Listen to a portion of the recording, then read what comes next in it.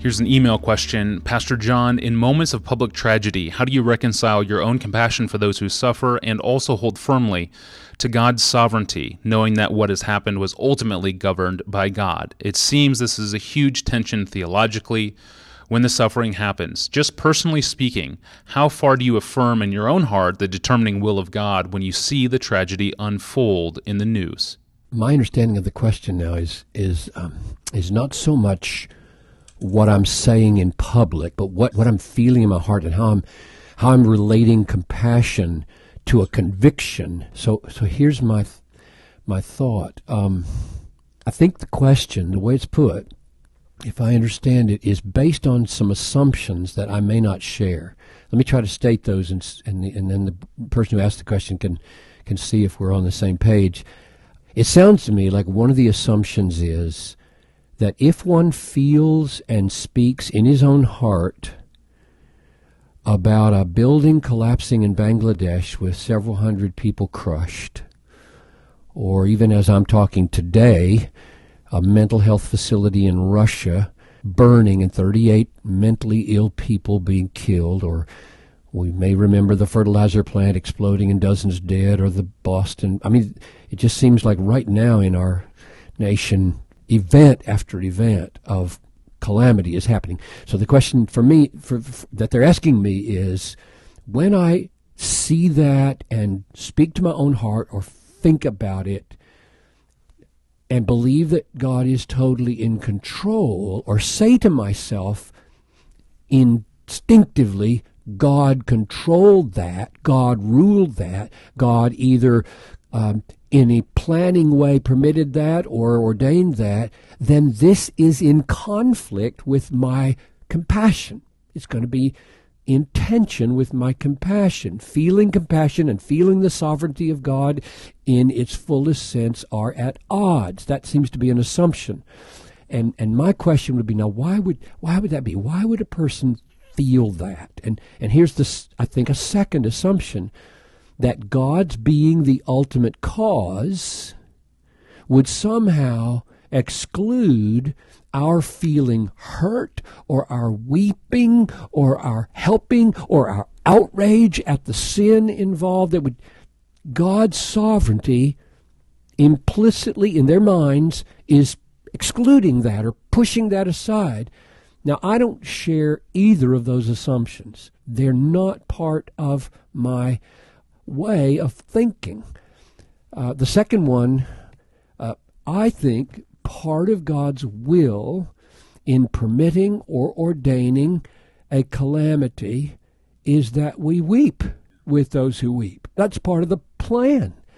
Once you realize that God brings to pass all things, I mean all things, there are no maverick molecules, R.C. Sproul said, and that's right. Or Spurgeon said, every dust mote that flies in the air, or the spray, every little globule of spray in every harbor, in the wake of every boat in the world, is guided on its path through the air by God. Once you get to the point of believing the providence and sovereignty of God to that extent, then you see that God intends for weeping, the abhorrence of evil, the rescue of the perishing, the healing of the brokenhearted, to be a part of his plan, even as he may plan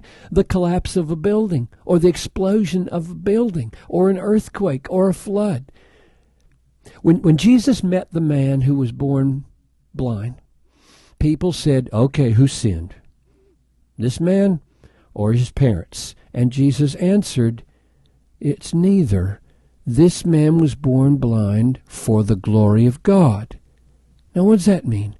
It means that when God ordained that this man endure dozens, probably, I don't know how old he was, let's say he was 30 years of blindness, he was also willing that there be some responses to it of a certain kind.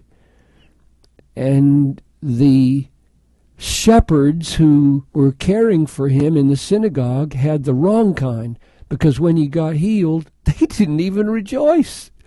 They had hearts that were terrible. And Jesus wanted people to rejoice and to see God and to glorify God.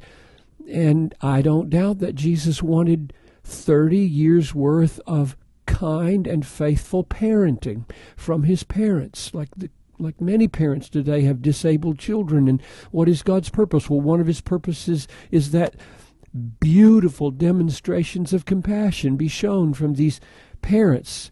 So the point is this: if you see a calamity and you know God could have stopped it, which he always could, and he didn't stop it, so he must have a purpose in it, don't draw the irrational, unbiblical conclusion, well, therefore God wants me to feel no outrage over the sin of the bombers in Boston. He doesn't want me to feel any compassion for the victims of the building, since he brought the building down. And he doesn't want me to get engaged in any relief project because he caused the earthquake.